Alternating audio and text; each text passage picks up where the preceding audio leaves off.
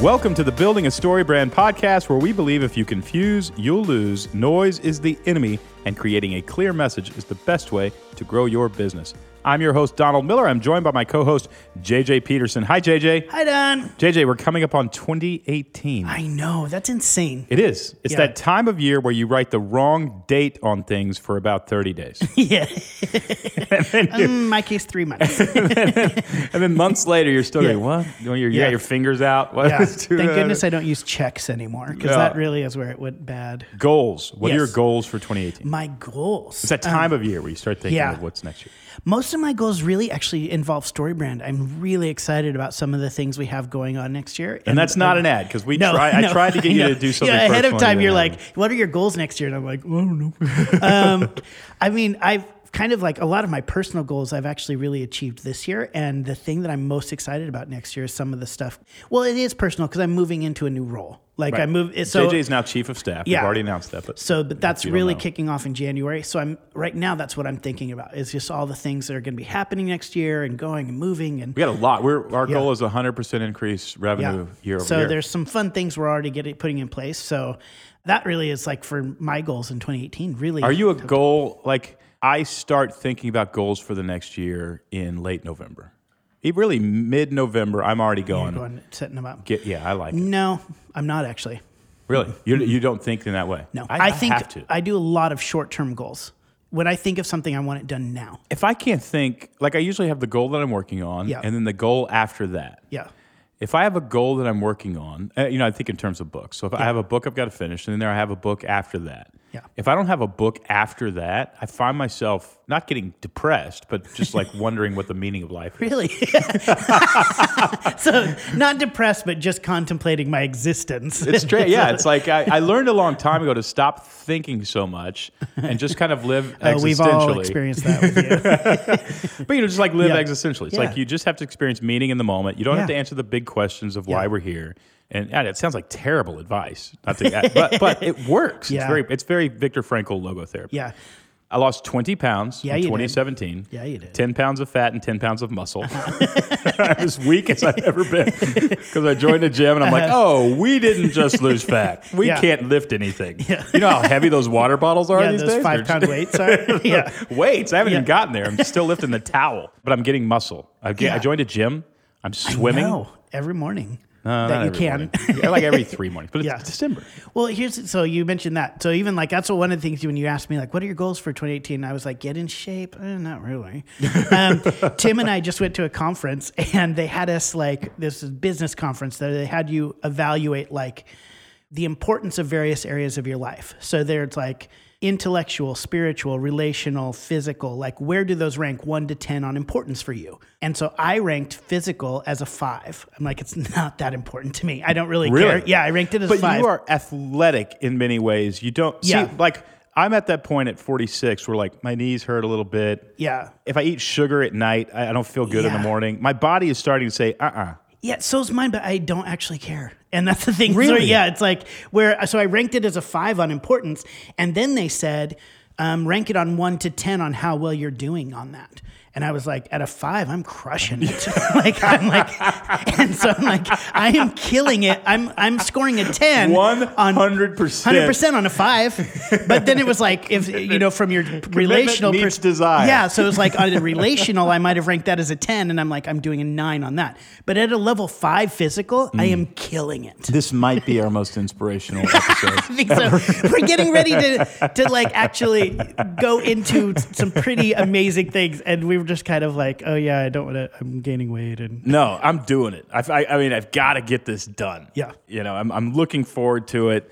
There's another book I'm going to write in 2018, and already thinking about some exciting things. I'm feeling at 46 now. I do.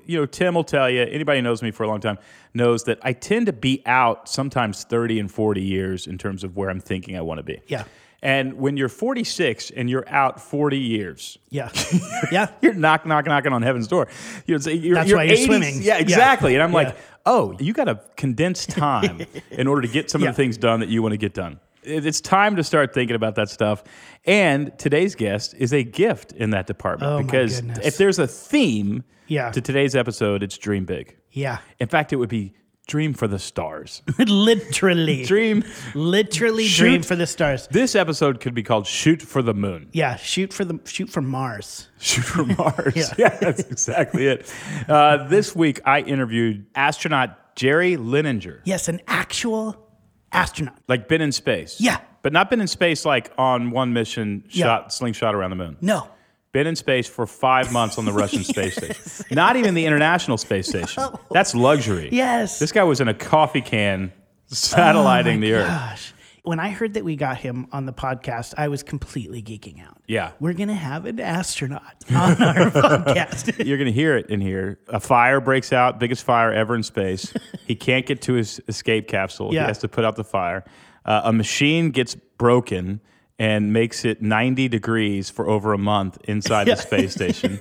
The space station essentially has a junkyard in it that they never bring anything back. They bring things up and never bring anything back because there might be a screw or something in the junk pile that they actually use. It is nothing like the movies. Yeah. Nothing. Yeah. It's Sanford and Son in space. It's awesome. But the other thing is he manages to weave in some great business advice. I know everybody's going rolling their eyes like, just talk about space. You don't always have to bring in. Yeah. But he does. He talks about, being calm under pressure. Yep. He talks about choosing the people that you work with very carefully. Mm-hmm. This is the part that after the interview was the hardest for me to grapple with. He talks about understanding and knowing deeply what you're willing to die for. Yeah. And how calm it makes you when you realize, no, it doesn't matter if I die. I'm willing to die for this. Yeah. And that to me was like, wow, that's really something to reflect. Because if you think about it, if you really were like, think about just die metaphorically, be embarrassed in front of a group, fail big, those kinds of things. If you want something that badly, right, and you're willing to, quote, fail big or be embarrassed, all the fear goes away. Then when the moment comes, you're just in it. Because it's like, I actually could die for this, and I chose to do it. Yeah, I'm willing. Yeah. This is worth it. Yeah. Huge sacrifice. I mean, you'll feel the tension kind of in our conversation when we get into how much he has to leave his family, how, all these kinds of things. This guy's sold out. And he's a great dad. He's a great, he's a family man, but just willing to do crazy things in order to live his dream. Anyway, dream big, shoot for the moon, shoot for the stars. That's our gift to you going into 2018 and closing out the year. I don't want to wait any longer. I want you to hear my conversation with astronaut Jerry Linenger.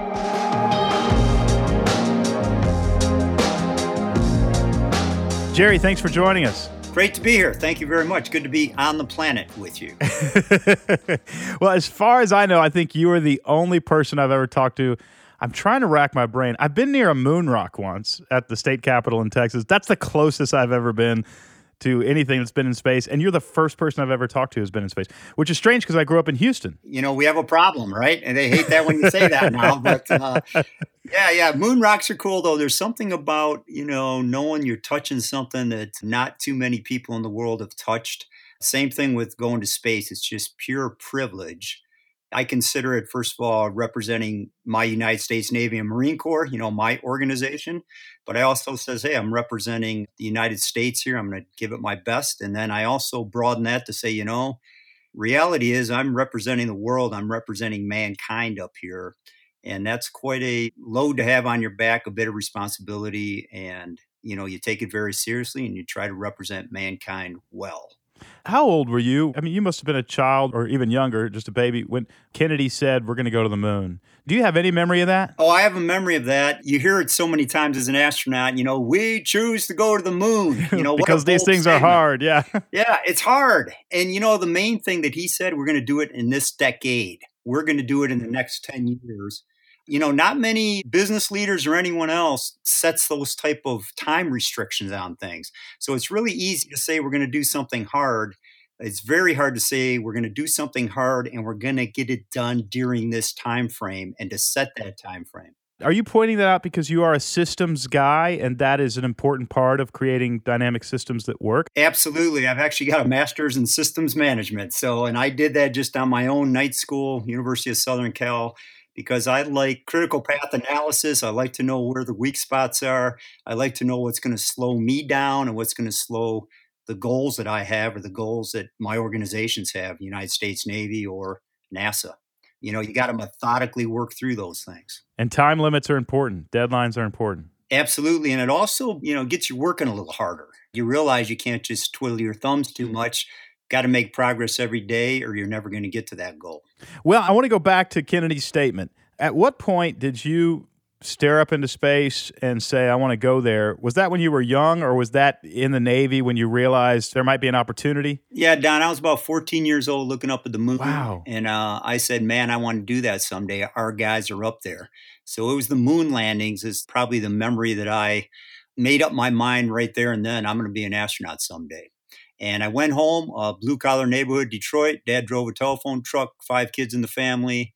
Said, Dad, I want to be an astronaut. And he said, Jerry, you work hard, you study hard. This is America. Good World War II guy understood that America could do whatever we set our minds to. He said, that's what you're going to do someday. And so that was my path. That was my flight path, if you will. 14 years old. And I started sort of structuring my life so that it could become potentially a success and be able to actually become an astronaut. How important was your dad's belief in your vision and your dream? I would imagine it's the combination of having this incredible authority figure saying you can do it and being impressionable enough at 14 to believe it that sort of set that in your brain of, hey, I'm just going to keep taking the next step. I mean, it's impossible to know at 14 how unbelievably statistically difficult it's going to be. It's like hitting a half-court shot 700 times in a row, but you did it. The last astronaut selection, I think there were 35,000 qualified people. Now, there's a bunch that want to do it and look at the application and say, I don't have a chance. But, 35,000 for about 10 spots. And so, I realized early, you recognize that your odds are very small. But you just keep chipping away at it and you try to build up your resume and you try to do things that might put you at an advantage along the way. And so I went to the U.S. Naval Academy, for example, because more astronauts graduated from the Naval Academy than any other school. Really? I mean, even those choices, you were looking for the statistical probability that gave you the greatest chance of getting space. Absolutely. Masters at night, I mentioned that. You try to get a master's degree, try to get another master's degree. I go on, get my MD. I go on, get a PhD. I fly jets. I do all the things that I think might help me. Scuba diving, even fun things.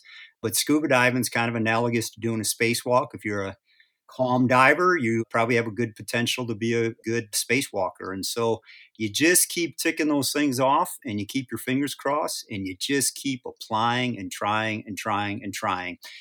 And then I'll tell you, Don, when I finally got it, the reality is there's probably 15 seats behind me. I got the chair.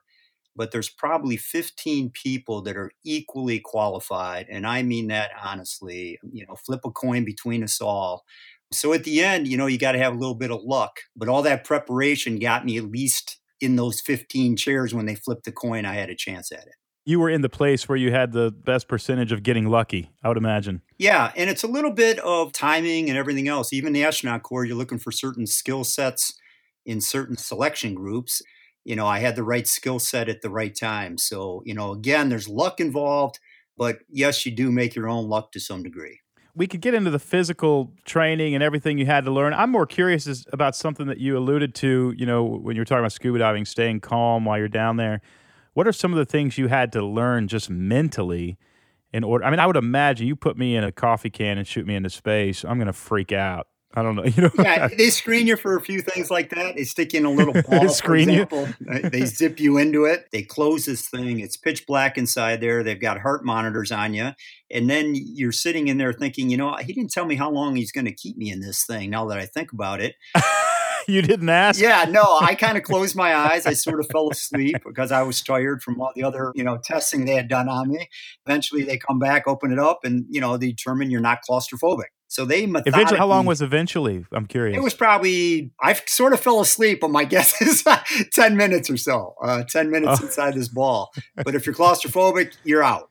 They've got plenty of applicants and they are looking for reasons to eliminate people, really. Back to your question, I think it's all the life experiences you have. You fly off the back of an aircraft carrier on a stormy night. You find out what you're made out of in those situations. I'm a physician. You got a triple gunshot wound victim coming into Detroit Receiving Hospital. And I take my own pulse first and I say, Jerry, you better stay calm, use your brain, methodically work through this. You're going to lose this guy's life. So it's not just, one moment where you mentally all of a sudden click your fingers and you're ready to be an astronaut and ready to, sit on top of 7 million pounds of thrust. It's all the things before that that kind of prepared you for that moment. And I'll tell you, and I'm not trying to sound stoic or brave or anything else, but when I'm sitting on that rocket, I am as calm as can be. I've trained hard. I've given it everything I could to prepare. I trust my teammates. And I guess the other thing is I tell myself this is worth my life. And I made that determination before I climbed into that rocket that what I'm about to do, moving mankind forward, is worth my life. It's worth sacrificing for. I was going to ask about, I mean, ultimately, I took a couple flight lessons last year, and at one point I'm landing this plane, and the pilot next to me just says, okay, you need to head toward the Nashville airport. And I couldn't figure out where the airport was, and then there were a couple birds that we were about to hit. And, the thing that keeps going through my brain is I could die. Were it not for the I can die part, I think I would have done just fine. But when you start thinking about the worst case scenario, did you have to train your brain out of thinking about the worst case scenario, or was it just experience where the worst case scenario doesn't happen over and over that you kind of get used to it? Or are you just not wired to go worst case scenario? Or like you said, is the answer, no, Don, I was willing to die. I mean, I just made my peace with that, and that took the fear away. How did you get the worst case scenario fear out of your brain? You make that decision. I think every astronaut does. Walking out to that pad, you decide this is worth my life, or else you don't walk out there. And there is a business part to this. It reminds me of, flying off an aircraft carrier at night. I had a friend of mine ran a frozen foods business, and they were making a big decision, and it could sink the business, and not exactly sure whether they should do it or not. And everyone's sitting around biting their fingernails. And this old naval aviator friend of mine stands up and says, he's the CEO of the company, says, guys, this is not the back end of an aircraft carrier on a stormy night. And he looked at the one guy, George, you're a smart guy. No matter what happens, you're going to be just fine in life. And he looks around the room and everybody's in the same boat. They're all competent people. And he said, let's, use our brains. Let's think this through, but we shouldn't be biting our fingernails. This is not life and death. And so that's a calculus I have in my mind with anything I approach. Will this kill me is the end result. If it will kill me, I look into those, and NASA's really a risk reduction machine. We look at all those things that can kill you. We identify them, we train, we try to do everything possible, build triply redundant systems, for example. We do everything possible to minimize those risks. And when you've done that, and when there's nothing else you can control, that's when you get the peace of mind to say, okay, I'm ready to go do this. Oh, that's amazing. That teaches us a lot right there. I wonder, will you walk us through from the launch pad to space? I mean, you talk about this in your TED Talk, and it's so fascinating. Will you walk us through what you're doing and what all's going on in your body and what all you have to be thinking about and how they get you out there? Yeah, first of all, Don, I'll tell you, it's a beast. That space shuttle, when I got at the base of it and looked up, I said, this thing is a monster. It's huge. It's going to take me from 0 to Mach 25, 25 times the speed of sound in about 7.5 minutes. You lie on your back about 2 minutes, checking your oxygen flows, everything else. Close and lock visor, initiate oxygen flow. Then you hear that countdown, 10, 9. So 2 minutes 8. Before they start the countdown is when you're locked in. You're actually locked in for a couple hours, but that last 2 minutes, you're finally, they say it looks like everything's go for the launch. And so now you really are focused in those last 2 minutes. Gotcha. Then things start coming alive. Liquid oxygen, liquid hydrogen flowing to the 3 main engines. They start gimbling. The whole stack starts swaying. How violent is that shake at the very beginning? I mean, when the fire... Oh, it is a low bass drum that just goes right through your whole body, and it is it's power. It's power like I've never felt. I've been in F-14s going afterburner, but it's a different kind of power. This thing is a beast, kind of lurches up. Very wild the first 2 minutes. You got the 2 big solid rocket boosters, and you are just about out of control. I mean, it doesn't feel like you're in control. Did you wonder, okay, are we spinning here? Are we going straight up? Did that ever cross your mind, or you were prepared? You knew what this thing was going to feel like? You kind of hear the stories, but there's no way to prepare for something like that. You are being thrown around, violent, chaotic. You go from one edge of the envelope, and then guidance just yanks you back, control yanks you back in the other direction. And it is just wild and violent, being thrown around, can't barely see the switches in front of you. And then 2 minutes later, there's boom, boom, big explosion, and the solid rocket boosters explode off. And now the ride goes to pure acceleration and very smooth. It's like a dragster thrown back in your seat. You're already moving at unbelievable speed, and then it starts to accelerate quicker? Yes. And so what's happening is you drop the weights off, if you will, the spent solid rocket boosters. As you burn through the fuel, you get lighter. As you go higher, you're hitting less atmosphere. Resistance? So so the speed just keeps picking up. And then you're really getting pushed down in your seat last 2.5 minutes or so, feeling about 2.5 Gs. And then the engine's cut off. The feeling of two bodies pushing down you, it kind of goes away. Your own body weight kind of goes away. And it is, 3G crush. And then you release, float, overhead window, and you're looking down on planet Earth floating. It's just an incredible, the contrast 1 second to the next is just remarkable. How many minutes from them lighting the match to your floating? About 7.5 minutes. And it's a wild 7.5 minutes, and every split second is pretty much imprinted in my brain. Are you having to do breathing exercises the whole way up? Or you're doing a bit of grunting, but you're okay. The G-force is actually coming in the direction from the front of your chest to the back of your chest. And so it's not so much of a problem like you'd have in a high-performance aircraft where you're getting the G pulling the blood out of your brain. And so you're kind of being pushed into your seat. You're feeling the weight more than you're feeling lightheaded. How many missions have you done total? And then I want to back up a little bit and walk through some. So I was on 3 shuttle missions, and then my claim to fame, I studied in Russia for a couple of years, and I went on a Russian space station for about 5.5 months. Myself, 2 Russian cosmonauts. They spoke no English. Broken down communication system of the Earth, so we were basically up there isolated, cut off like I've never been. You learn a lot about yourself, a lot about human nature when you're in that type of isolation. Did you know enough Russian to get along up there, or was there some sort of translation system? How did you translation system. I actually went to Russia for about 2 years prior to the flight, had to learn all the systems. And I think if you were God looking down on us, you would not know who the American was. We were a team of 3 cosmonauts. I spoke Russian the whole time, got pretty competent at it. Only talked to Mission Control Moscow for those 5 months through the static when we could talk to them. And so I was basically learning what it's like to be a cosmonaut, to be a Russian up in space. Did they ask you to hack Hillary Clinton's emails? No, they did not. I tried to catch you. They shot you up in a rocket, right? Or did they have their own space shuttle knockoff? Actually, I went up in the space shuttle, and my 2 crewmates went up in a Soyuz capsule. And so the Russians would take their own people up in their own spacecraft. We would take the American up and bring the American down in the space shuttle. I'm curious, when you first saw the space station, the shuttles coming in to approach it, and this is where I'm going to be for a period of time. Home sweet home. Really? I mean, first of all, it's a beautiful, the International Space Station, the newest one we have out there, it's a beast. It's like a couple football fields. I mean, it's fantastic. You look, wow, we built this thing. But you had that same moment approaching the Russian space station, like what mankind can do. Pretty incredible. Big solar panels sticking out, modules in all directions, 5 or 6 of them. But when you docked and opened that hatch and went inside, it told a bit of a different story. That space station was close to 13 years old, parts of it. Design life of 3 to 5 years. And so it kind of smelled like going into grandma's basement. It was sort of mildewy, moldy stuff pushed to the side all over the place, not neat and clean like the space shuttle.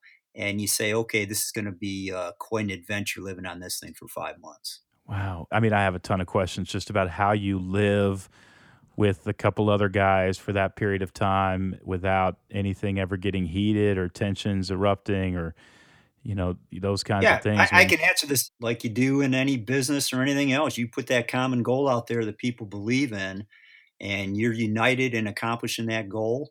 And we had no arguments to speak of in 5 months. I think they thought in the same terms I did. We're up here colonizing space for mankind, moving mankind forward, and we're going to put all the petty differences aside and get along like human beings can get along. So what are the systems that remind you of the common goals? I mean, did you guys, have to wake up every day and talk about the day's objectives and talk about the overall objective and where today's objective fits in the overall objective? I mean, are there, we use a system in our office called 4 Disciplines of Execution. And really the simplicity of the system is to consistently remind everybody what the story is, why the story matters, and what's your role in the story. Did those sort of things exist in your workload there? Yeah, it did. We had more or less checklists. So every day on the space shuttle, for example, it's down to the minute. Every minute of time in orbit, what you're going to be doing, including, toilet breaks and things like that. So everything is timed to the minute because time and space is precious. On the Mir, it was more a set of tasks that had to be accomplished. And at the end of the day, I'd, float up to the ceiling, and a piece of Velcro there had a checklist, and I'd put the checks in the box, float over the wall, put some Velcro around me, close my eyes, and I would sleep well because of that sense of accomplishment. Were you tired when you went to sleep? And is it a mental exhaustion, or are you also physically exhausted? Probably more mental exhaustion, but you are tired. We had, for example, 120 experiments we're trying to accomplish up there. We had failures of life support systems, failures of the carbon dioxide scrubbers, failure of the oxygen generating system, CO2 building up. We couldn't get rid of the heat, so we're about 90 degrees plus for months on end. We had a lot of breakdowns of systems. We were working really day and night to try to keep that space station alive and to try to accomplish the mission goals that we had set for ourselves. All right, I want to go there. I'm reading here, you faced numerous life-threatening events, including repeated failure of critical life support systems, a near collision between the space station and an incoming resupply spacecraft, and computer failures that sent the space station tumbling uncontrollably through space. As if these problems weren't enough, you narrowly survived a raging out-of-control fire that was later described as the most severe fire ever aboard an orbiting spacecraft. That's high stress. And each of those things could have taken you out, not just the space station, could have taken you out. You just said something, we couldn't get rid of the CO2 in the air. You're going to die soon if you're not able to do that. Yeah, you're hyperventilating, getting lightheaded. When an oxygen generator would break down in Vasily, my crewmate would be working on it. I'd float by him throughout the day, pat him on the back, and I'd say, "You're a good man. You're smart. I know you can fix that thing. Keep up the good work." You don't want to stress him out, I'm guessing. Yeah. But, you think you have pressure on Earth, but, step back and look at the bigger picture now and then. It's not going to kill you 99% of the time. So, Jerry, did you ever call your wife and kids? Yeah, no, we had broken communication systems. So it was, in theory, we were going to have a downlink once a week. But in actuality, we were talking through static. The Russians had really financial limitations. And at that time, they were hurting. Their satellite, they had to use it for military applications. So they cut that out of our communication loop. And we were reduced to a ground antenna over Moscow.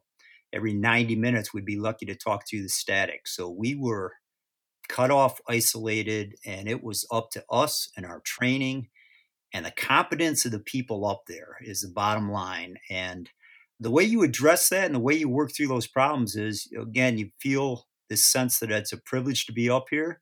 Number 2, what I'm doing up here is important. The science objectives, trying to keep the space station alive, doing spacewalks, putting out the fires so that you could accomplish those goals.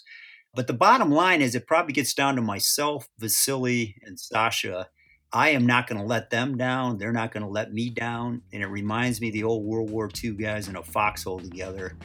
At some point, you're not fighting for your country or anything else. You're fighting for the guy next to you. So in life and death situations, that's what it got down to. I'll be back with the rest of my interview with Jerry Lininger in just a moment. Welcome to the very last Marketing Mythbusters of 2017 with our Marketing Mythbuster in her Wonder Woman pose, Kula Callahan. Hi, Kula. Hey, Don. What is the final marketing myth of 2017? Here's the final myth. Your emails are too long. But of course they're too long. You can't send long emails. Yes, you can. Nobody wants to pour a glass of whiskey and sit and read an email by a fire. All right, here's some of the best advice I've ever gotten. It's not that your emails are too long. There's no such thing as an email that's too long. Right. Your emails are too boring. Ooh, that hurts. So there's no such thing as a long email. There's just an email that's uninteresting. So if it's interesting, you can keep going. Absolutely. All right. Yes. Well, help us. How do you make it interesting? All right, here's how you make it interesting. First, focus on the beginning of the email. If you don't start with a hook, meaning if you don't start with a problem or a pain point that your customers are dealing with, people aren't going to continue reading. Just like a story. Absolutely. It starts with a person who's got a problem. Right. And your first line of that email needs to say, a lot of people hate the fact they can't grow grass in the heat of a Nashville summer. Something like that, right? Yep. And then it makes people go, well, how are you going to solve that problem? That's a real problem. And they keep reading. Right, because it opens a story loop and it makes them think, is this email going to close that loop and give me what I need? Yeah, now you're talking. Early in the email, you have to open a story loop that you promise to close either with the buying of a product or somehow later in the email. Correct. And it keeps people going. Yes. Yeah, because I get emails sometimes and, it's like, my Uncle Jake once told me, but in 2 sentences in, I'm like, I'm quitting. Probably not going to read the whole thing. Yeah, not going to read the whole thing. So it can be as long as you want. It just has to be interesting. Here's the thing. Just start with the problem. It matters that it's one of the problems your customer is dealing with, but don't get bogged down in which problem you choose, because if you open with a hook, they're going to follow you into it. That's right. Yeah. Okay, any other tips on making it interesting? Yes. Use active language. Yes. So what I mean by that... That's true in literature. It's true in period in writing. Right. So you actually did this earlier today. You said when you go up to a puppy and try to play with it, you don't just stand there and look at the puppy, right? Yeah, you start grabbing its ears. Right. You start to play with it. You're active with the puppy and it wants to play with you more, right? So use active language. I'm living this now with our puppy. Yes. So use active language. Pick up your phone and call us today, or take out your cell phone and text this number. Or I've read emails that say things like, go over to your lazy boy chair and pull your phone out from behind that cushion and give me a call. But go over, pick up, those kinds of things. Jump on this offer. Yeah, absolutely. Really active. I remember reading a piece of advice in a writing book about writing well. It said, use active language, like make your characters move. And I was reading Frank McCourt's Angela's Ashes, won a Pulitzer Prize for that book. And I thought, well, no way. This is a reflective memoir. Right. Not all great writing is active. I took a red pen, opened the book just randomly, and I thought, I'm going to circle every active thing happening in this paragraph. I practically circled the entire paragraph. Wow. He was active and moving the whole time. And it's a memoir where he's reflecting on his life. And I thought, oh my gosh, it's true. Enjoyable literature involves people doing things and being active. Yeah. So get your customers to move. That was a great tip. First start with a problem and then make that, just think, are people sweating in this email? Are the people who are doing the things in the email sweating? We got to get them working out. You're a yoga instructor. You got to get them moving. Yeah. Down dog. I love it. I think that might be one of the best tips of the year. Everybody just improve their writing. Save the best for last. Right there. Oh, fantastic. I'm going to use this for Christmas cards. Just active language. I'm going to start with a problem. I know how much you hate Christmas, Betsy. All right, everybody. That's a great marketing myth. Listen, if you want more tips, strategies, if you need help in your marketing, if you don't think your website's working, your emails aren't getting open, and when people open them, they're not buying anything, you need a marketing plan. And I want you to come to a StoryBrand marketing workshop. You register for the workshop, you join us here in Nashville, and in 48 hours, in only 2 days, you leave with a clear message and a marketing plan that you can execute and stop wasting money. Don't waste a dime on marketing in 2018. Clarify your message and leave with a plan. Go to StoryBrand.com and register right now.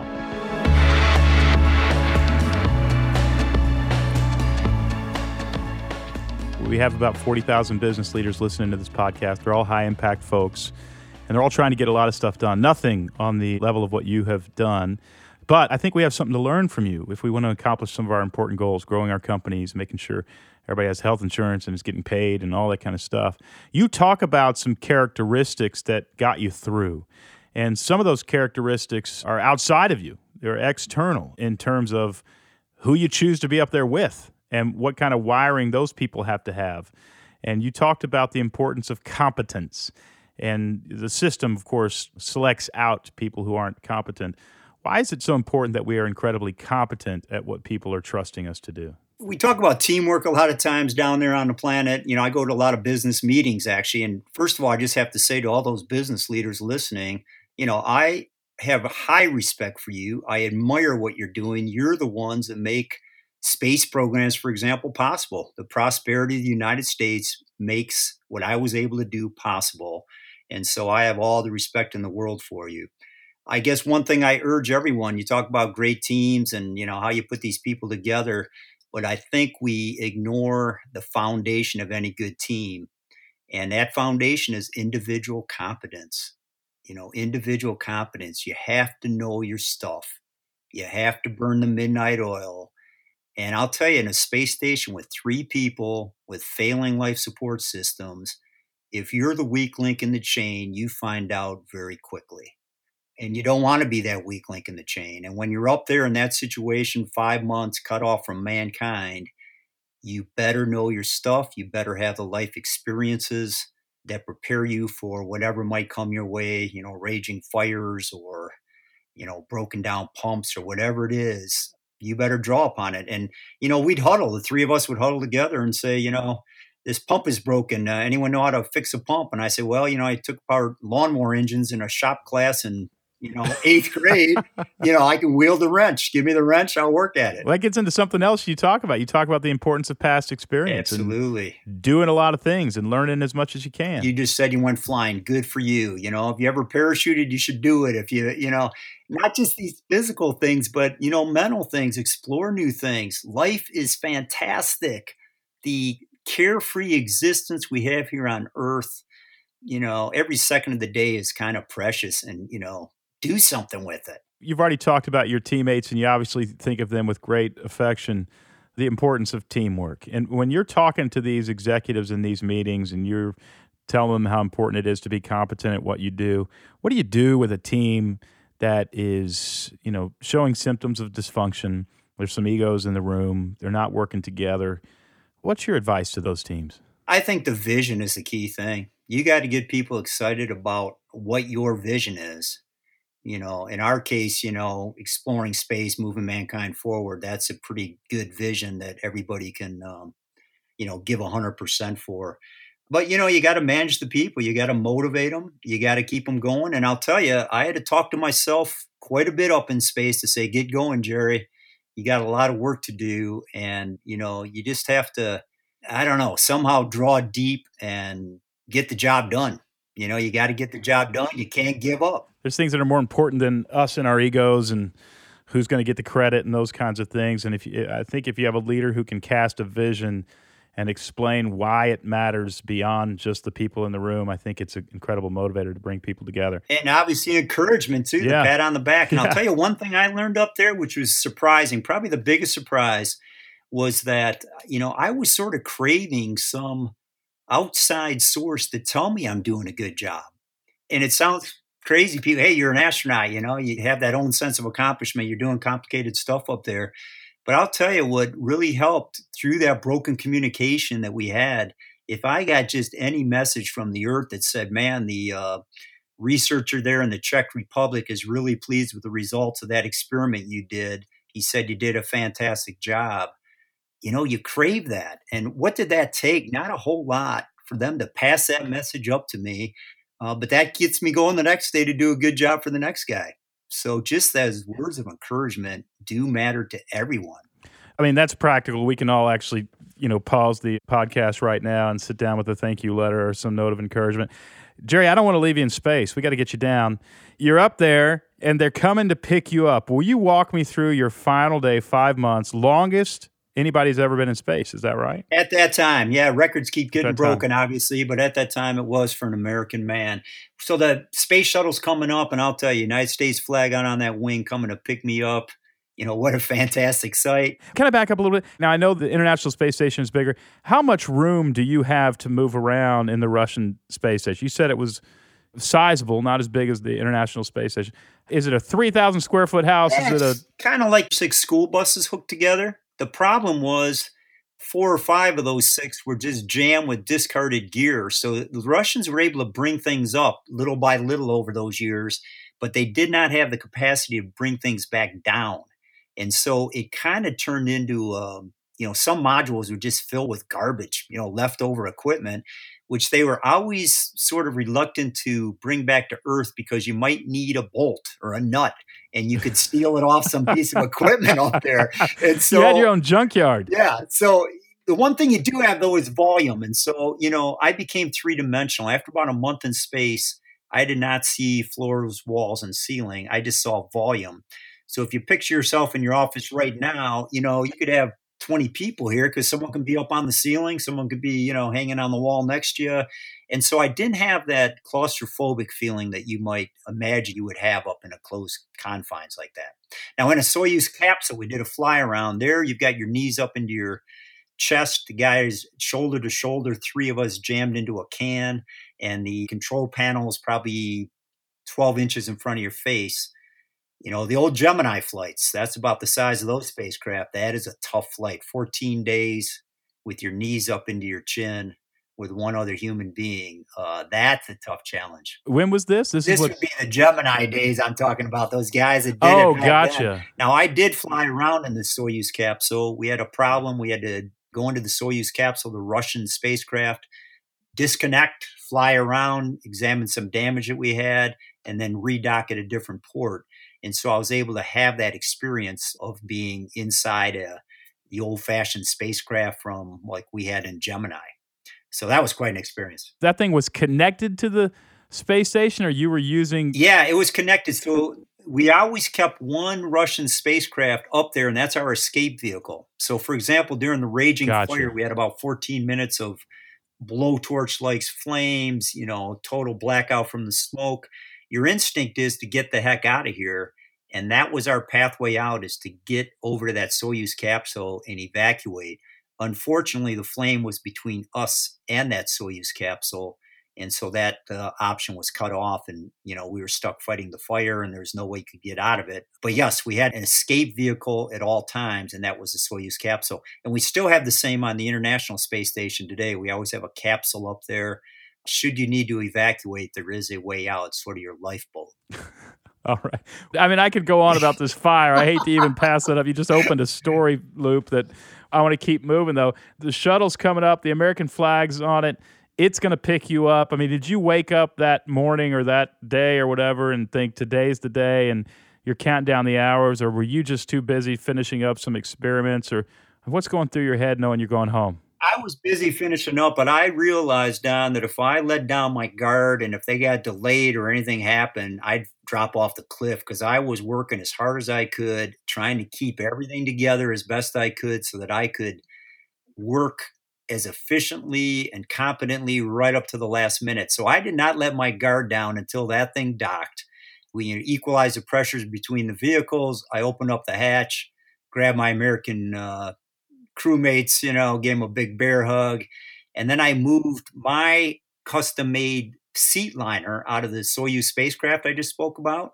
I moved that out, put in my replacement seat liner, and then I knew if there was any problem from that moment forward, I would be on the shuttle. I would not be on the Mir Russian space station any longer. And that's when I finally allowed my guard to come down. And you don't give up. It's like a sports competition. You don't, sit back on the lead you have. You keep pressing right to the final moment. There's a lesson right there for us. You just keep pressing. So when I got back on shuttle, that was a great moment. Eating shrimp cocktail, dehydrated, but not bad. Better than Russian borscht every day, so it was a wonderful moment. And then, of course, on the shuttle, we do fantastic stuff. We did about 5 days of experiments. You mean still docked to the space station, or you guys took off? After we departed. So we now detached from the space station, and then we fly independently. And then you get a call from these smart people, Mission Control Houston, finally, that say, put this in your computer, 46.621 seconds, and you put it in. You're over the Indian Ocean. You're flying inverted, backwards and upside down, if you will. And then you fire the engines at precisely the right moment for precisely the right amount of time. You decelerate, steer yourself back over, get the tiles lined up. 20 minutes later, start slamming into the atmosphere. Fireball all around you. 45 minutes of turbulence like you've never felt before as you come through the atmosphere. And the amazing thing is that these smart people down on Earth, the people in Mission Control, figure out when you have to fire that engine, where you have to fire the engine for a precise amount of time, so that you now glide down, and you are a glider at this point. You now have to glide down and hit not only planet Earth and not only the peninsula of Florida, but you've got to hit the approach end of the Kennedy Space Center on altitude of precisely 220 knots. And you mentioned earlier, it's hard to find the runway. Well, that's really tough finding the runway. That's the ultimate. That's not remote control, though. One of you guys is actually flying the aircraft at that point? At the end, yes. So a lot of automatic control on the shuttle, but then you're the oversight of that. If something doesn't look right, you take over manually. But the landing of the shuttle is manual. So you yank it around 180-degree turn, last 2 sonic booms left behind. You dive down at the earth about 8 times as steeply as you would in a commercial airliner. You're very heavy and you're gliding. And so you need the energy right to the last second. Charlie pulls back. Eileen Collins, she'd be the first female shuttle commander later. She's the co-pilot. She lets the landing gear down, touchdown, nose gear down, roll out, let out the drag chute, parachute unfurls behind us, deceleration, wheels stop. And at that moment is when you really let down your guard and you say, we made it. We're home. Back home. I got to back up, though. We're not there yet. You must weigh 2,000 pounds at this point. At what point did you start feeling the gravity and realizing, oh my gosh, I think I ate too much pizza up there? Yeah. Off the coast of California, you're pulling about 2.5 Gs. That's the most you pull. But after floating for 5 months, you feel very, very heavy. Dropping my ink pen, expecting it to float as it has for 5 months and starting to fall down. But getting back on Earth there, when they open that side hatch and the fresh air comes gushing in, it's a glorious moment. And you haven't smelled that in forever. Yeah, it just tastes good. And here's really the bottom line and probably the most important message to all of your listeners is this: never take things for granted. Realize how good we have it down here on planet Earth. We are blessed with a carefree life, carefree existence. Air is all around you. You don't have to make the oxygen. You don't have to worry about it rushing out and suffocating you in a rapid decompression. I took a deep breath of air and I, just count my blessings, man. I try to do that every day when I wake up in the morning. And if you're having a bad day, just take a deep breath and say, man, how good we have it. What a carefree life.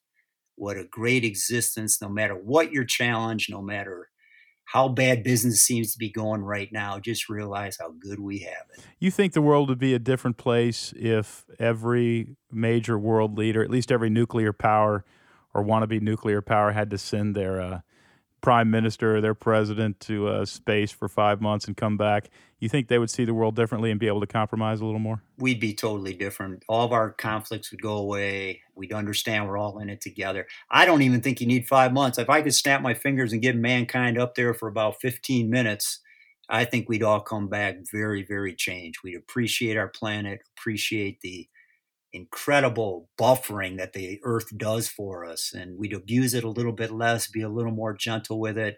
And I think the boundaries, the borders, the conflicts would just disappear, just as they did with myself, a Russian guy that used to be a MiG fighter pilot, myself, an old naval officer, and a military engineer. Those differences just go away when you get those common purpose, common goal.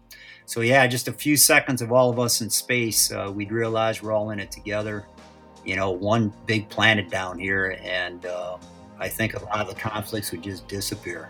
Jerry, it's a beautiful interview. I'm so grateful for the conversation. It's been great talking to you. I enjoy all your podcasts, and I'm looking forward to listening to some in the future. So thank you. It was an honor to be with you.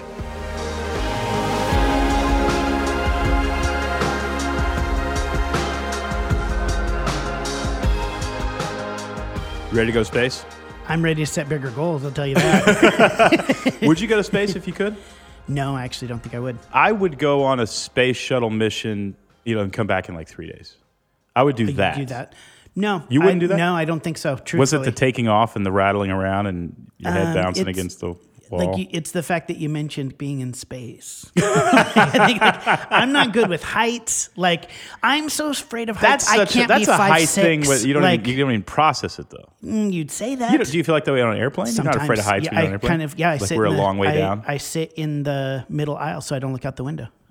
I had no idea. I'm on the flights all the time. Yeah. Like I said, I'm so afraid to be tall. I don't want to be heights. I don't want to be 5'6". That's so just I do not like heights, and the older I get, the worse it gets. Once again, the most inspired. I know, I'm so inspiring. No, I don't want to go to space.